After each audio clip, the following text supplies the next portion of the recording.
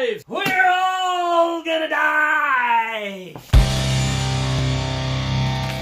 Or are we? Dave here for another episode of Right All Week, where we discuss what's right, how it's right, and why it matters. And today we specifically want to address COVID-19, that is coronavirus disease 2019. And we want to talk about, hey, what are the right answers, or at least what are some of the right questions, so we can start getting some of those brain juices flowing. See, are we at least thinking about what's going on? Take a quick little timeline journey to how we got to where we are, because fear is the mind killer. And yes, I am using a quote. If you recognize that quote and you know where it came from, drop that in the comments below and you will win a fist bump emoji. So, where did it all begin? Well, yes, the president is super correct on this one.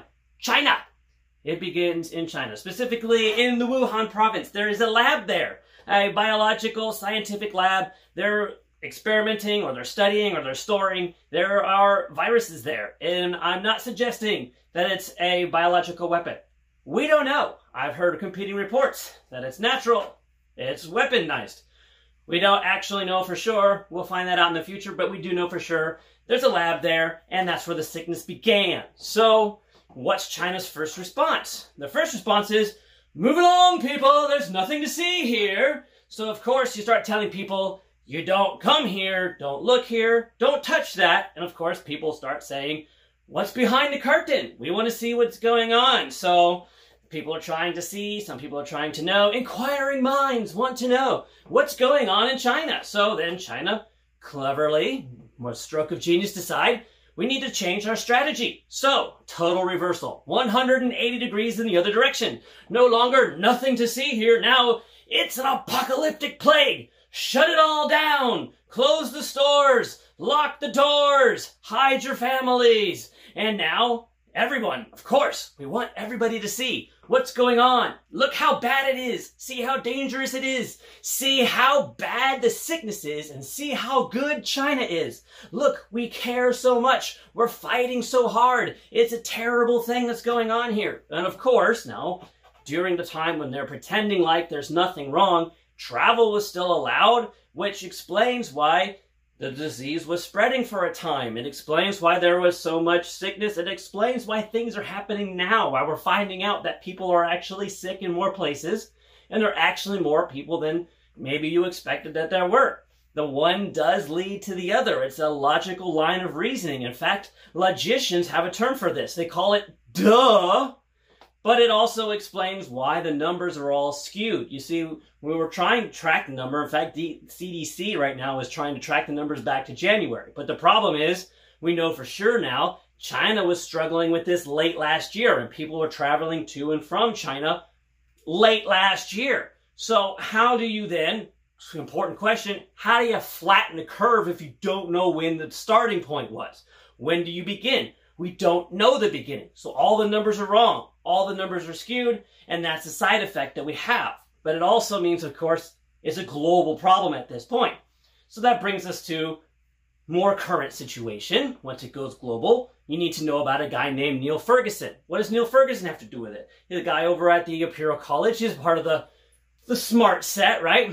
Well, how does he become famous? So the guy, back in 2001, he predicted that mad cow disease was going to be killing hundreds of thousands of people. So the UK responded by slaughtering farm animals left and right. It cost the country billions of dollars.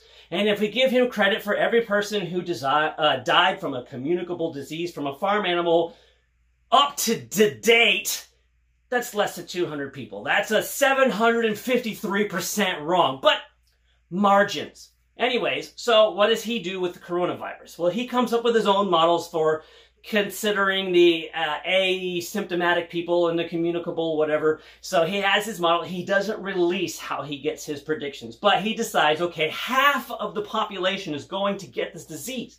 The consequence is going to be 500,000 people are going to die in the UK, like in the next 2 or 3 weeks. And 2.2 million people are going to be dying in America. And this prediction model lands on all of the authority, all your leadership. They all get this report mid-March. So, of course, holy crap, we've got to do something. Because, I mean, if you're responsible for millions of people's lives and you get told that millions of people are going to die, you're going to do something about that. So they all freak out. Problem is, the peer review process hadn't really happened yet, but decisions are being made. Then, of course, Oxford, yes, that Oxford, they see the guy's numbers and they start saying, we don't see what you're seeing, we don't understand, it doesn't make sense to us. And then this guy, Neil Ferguson, he gets called in to testify, and this is just recent, this just happened. Of course, hashtag social distancing. So he's on video, and they're in the courtroom, and they're asking him his questions, and they're trying to get him to explain his numbers. It doesn't reveal his models, or I mean the equations that justify his models or whatever. So he then says, he just gets to adjust his numbers, like right there on the, not the stand, on the video. And he says, okay, so rather than 500,000 people dying and the threat lasting for 12 to 18 months, which of course means it would be still a threat like fall of next year, 2021, he then says that the UK is going to be under threat for like the next 2 or 3 months and only 20,000 people are going to die. So if you're quick with math and you carry, you know, let's see, we borrow, there's a lot of zeros there. Yeah, 480,000 people's lives got saved overnight. So they, of course, they're concerned about the UK. They're not really asking him about the United States, but this is the guy.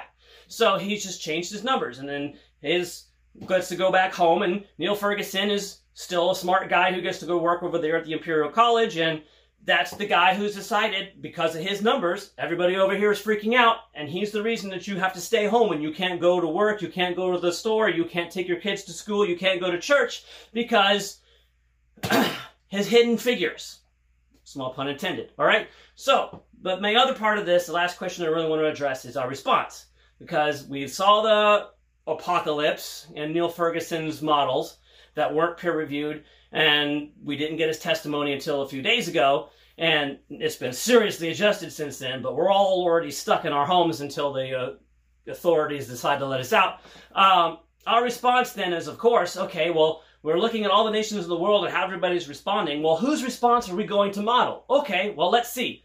Who did what? Well, China decided, not at first, but the one that everybody saw, everybody looked at, when they decided to let us see what's going on, was to shut it all down, lock everybody behind their closed doors, and make everybody go into quarantine. Okay, yeah, the China, right? The China that we get along with so well, the China that we have all the great agreements with, the China who loves us, right? Yeah, because that sounds like China. China always has America's best interests at heart. China loves the United States. They always give us the best advice. They always take care of us, right?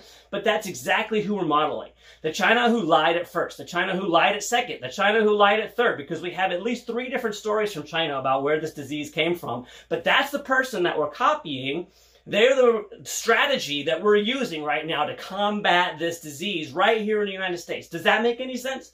I'm just throwing that out there to you guys because, again, I think it's very important that we use our brains, that we don't let fear shut down our minds, because fear is the mind killer, and we need to be rational when we think about it, because if you aren't asking the right questions, you're not going to get the right answers. And that's what we want here at Right All Week, where we talk about what's right, how it's right, and why it matters.